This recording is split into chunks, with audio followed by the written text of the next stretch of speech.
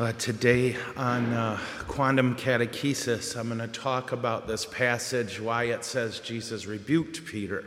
That seems an odd response to Peter saying what's true, but that's not what I felt like the Lord wanted me to preach on today. So we'll look at that in today's catechesis.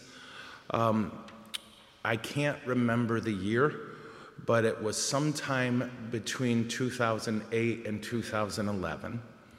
My family and I were in Italy for some meetings, and we had 2 days, because it's Italy, right? So there was 2 days where there were no meetings.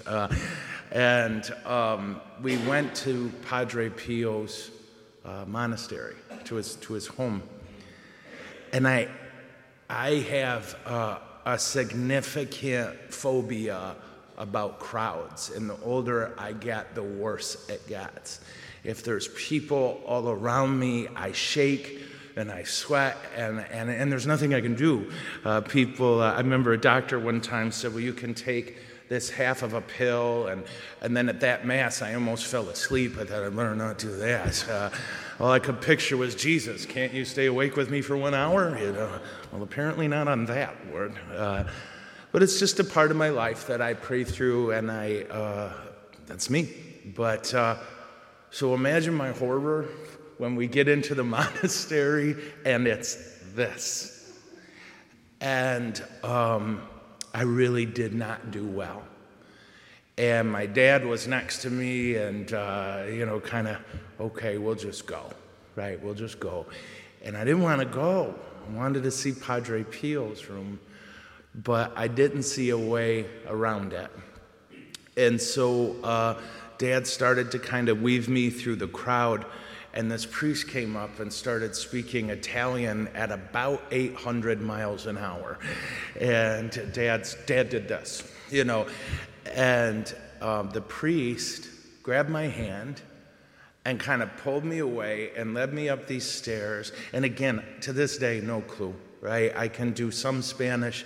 I thought I could do Latin, which sounds a lot like Italian, but he was going so fast. I was really struggling, but he was clearly excited, and he kept, and he opened this door, and I walked, and did this, and I walk in, and it was this tiny little room with a single bed, a wooden chair, and a pair of shoes, or sandals, and a prayer book. I was like, oh, sweet.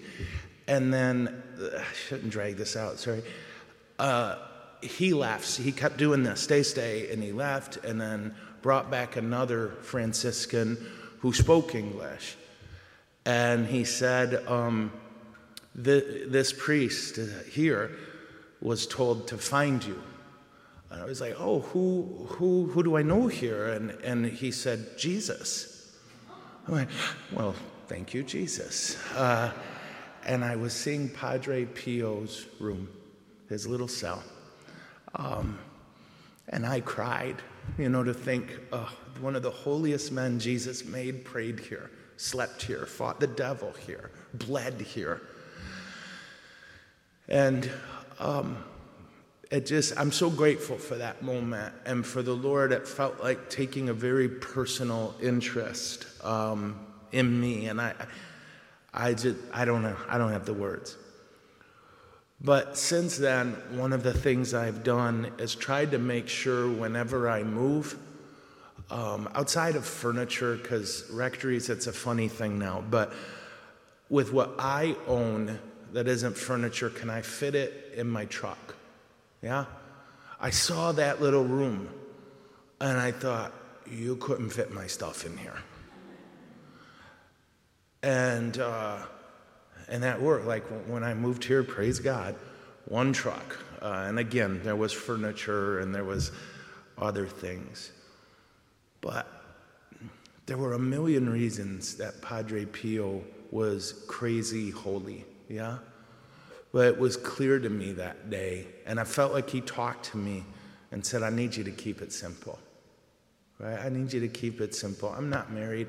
I don't have kids. I know for you it's very different. But for me, the collection of stuff is a choice. It's not about taking care of other people. That's the thing that's about me. There really is a blessing to an uncluttered heart. And again, I want to be clear, I get it's different for moms and dads. But I thank the Lord for that message from Padre Pio, and I wish it was easier. I do. I wish I was able, this is, I'll keep it very simple. No, I keep making it complex because of my fear and my pride. But it is simple. Do I trust Jesus to take care of me? Do I cling to things that aren't Jesus? Do I fear that the Lord will somehow leave me to take care of myself? I think this is part of what made Padre Pio so holy and so beautiful to us and to God. It was simple in his heart. I will cling to Jesus.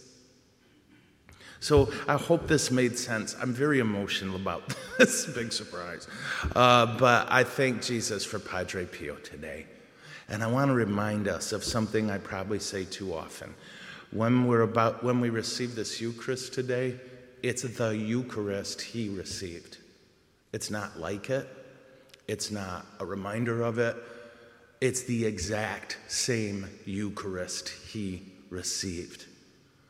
And look at it did to him. Yeah? Let's pray for the grace to let that Eucharist do that to us. Amen? Amen. Okay.